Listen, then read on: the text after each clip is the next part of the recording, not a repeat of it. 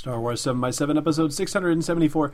We're continuing our look behind the scenes at The Force Awakens with the Crafting Creatures documentary short.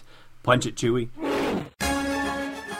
Hi, this is Alvin Johnson with the 501st Legion, and you're listening to Star Wars 7 by 7, the only daily Star Wars podcast.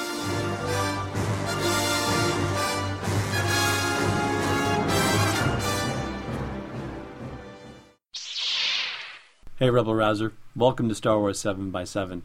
I'm your host, Alan Voivod, and it's Mother's Day here in the United States and possibly other countries as well.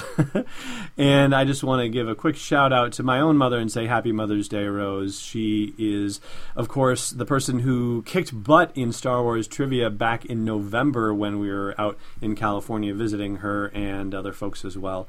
And also, I'd like to say Happy Mother's Day to Brainstormer Lonnie, who is the mother, of course, of Quizmaster Joe and Scorekeeper Declan on this show. She is an absolute joy, and she's actually been on the podcast, come to think of it, back in September of 2014, and I think she was even on a bonus episode. She's been on a couple of Periscope live video broadcasts, too. But that being said, they are both wonderful women, and I hope you have a chance to wish the mother or mothers in your life a happy Mother's Day as well. All right, let's talk about Crafting Creatures. So this is one of the longer ones comparatively. It's 9 minutes and change. And they, according to Neil Scanlon, who is the, let me get the title right, the Creature and Droid FX Creative Supervisor. What an awesome job. And he has been a terrific ambassador for the Star Wars franchise and for The Force Awakens. He's done a lot of interviews, both video and text interviews as well. And he's fantastic. So, good on you, Neil.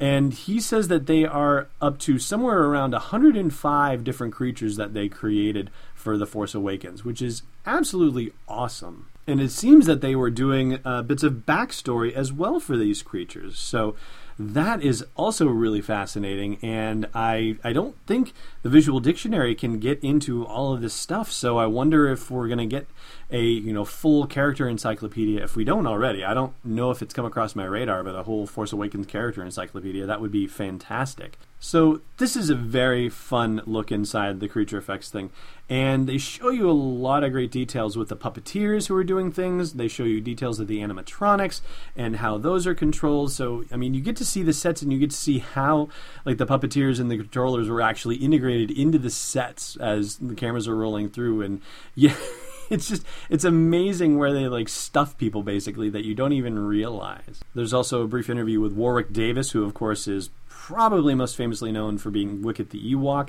and he's in there in one of the creatures, and his daughter is also in one of the creature costumes inside Maz Kanata's castle. So that's a fantastic thing, and they talk about the family nature of the Star Wars franchise, and that's about as good an example as you could have of that. I think out of all the things that they showed, and honestly, this is another one they could have shown me more. I wanted to know more about Grumgar, the giant guy that was hanging out. And yeah, unfortunately, they showed him in shots and they showed his animatronics moving, but didn't get anything about who was operating him, unfortunately. I would have liked to see how that was done. But that being said, the gentleman named Mike Quinn, who does Nien Nunb in The Force Awakens and also did him in Return of the Jedi as well. There was a brief interview with him, and he talked about the fact that in Return of the Jedi, he's just sitting there, and you know what? When you think about it, you remember, he's just seen pretty much in the cockpit of the Millennium Falcon. I think you see him on Endor as well, but it's, very brief, and it's, from, it's one quick shot. But he's just a hand puppet basically inside Return of the Jedi. Mike Quinn says that he was just a head that Mike had his hand jammed into and was operating, but that it's an upgrade for The Force Awakens, which is really awesome. He's in the full flight suit and it's an animatronic head in there as well. Or I guess what I mean to say is that it's Mike Quinn's head inside an animatronic helmet. And Warwick Davis even shows the inside of what one of these helmets looks like. And he's right in saying that it's basically a work of art. And the other thing that was very cool was they talk a lot about the Chewbacca suit and creating the mask and all this stuff. But one of the most amazing things that I don't think I've ever heard in nearly 40 years of Star Wars stuff is that, we hear all about Stuart Freeborn and how awesome he was, and not to take away anything from him at all, but they mentioned that it was his wife, Kay Freeborn, who actually did the Chewbacca suit, and that she knitted it by hand. And I've never heard Kay Freeborn's name mentioned in any Star Wars stuff at all, but to think that she knitted that Chewbacca suit by hand, and that's what they decided to do for The Force Awakens, because they realized that that was not just a cost solution or, an ease solution. Like, it was actually the best solution in terms of what it would look like on screen. So they knitted their own Chewbacca costumes, which then, of course, got worn out rather quickly because so many people wanted to hug Chewbacca on set. So anyway, another fun little mini documentary from the Force Awakens home video release. Hey, Rebel Rouser. You're listening to this podcast, maybe you'd like to listen to a Star Wars story too.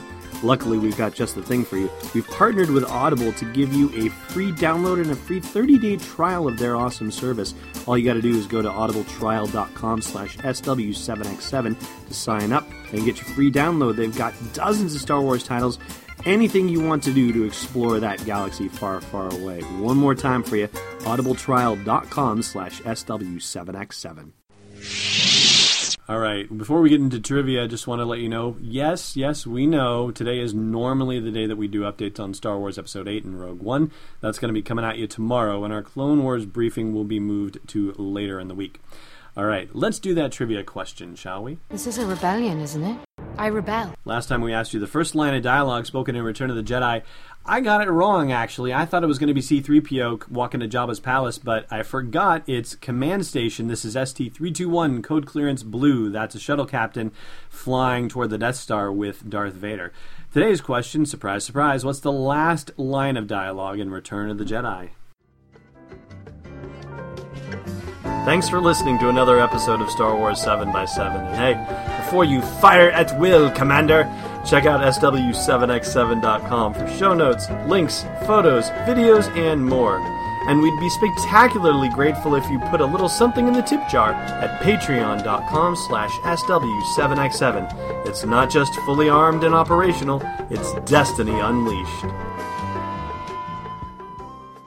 This podcast is not endorsed or sponsored yet by Lucasfilm Limited, Disney, or 20th Century Fox. It is intended for entertainment and information purposes only. Star Wars, the Star Wars logo, all names and pictures of Star Wars characters, vehicles, and any other Star Wars-related items are registered trademarks and/or copyrights of Lucasfilm Limited or their respective trademark and copyright holders. May the Force be with them. All original content is copyright 2016 Star Wars 7x7. We hope you love it.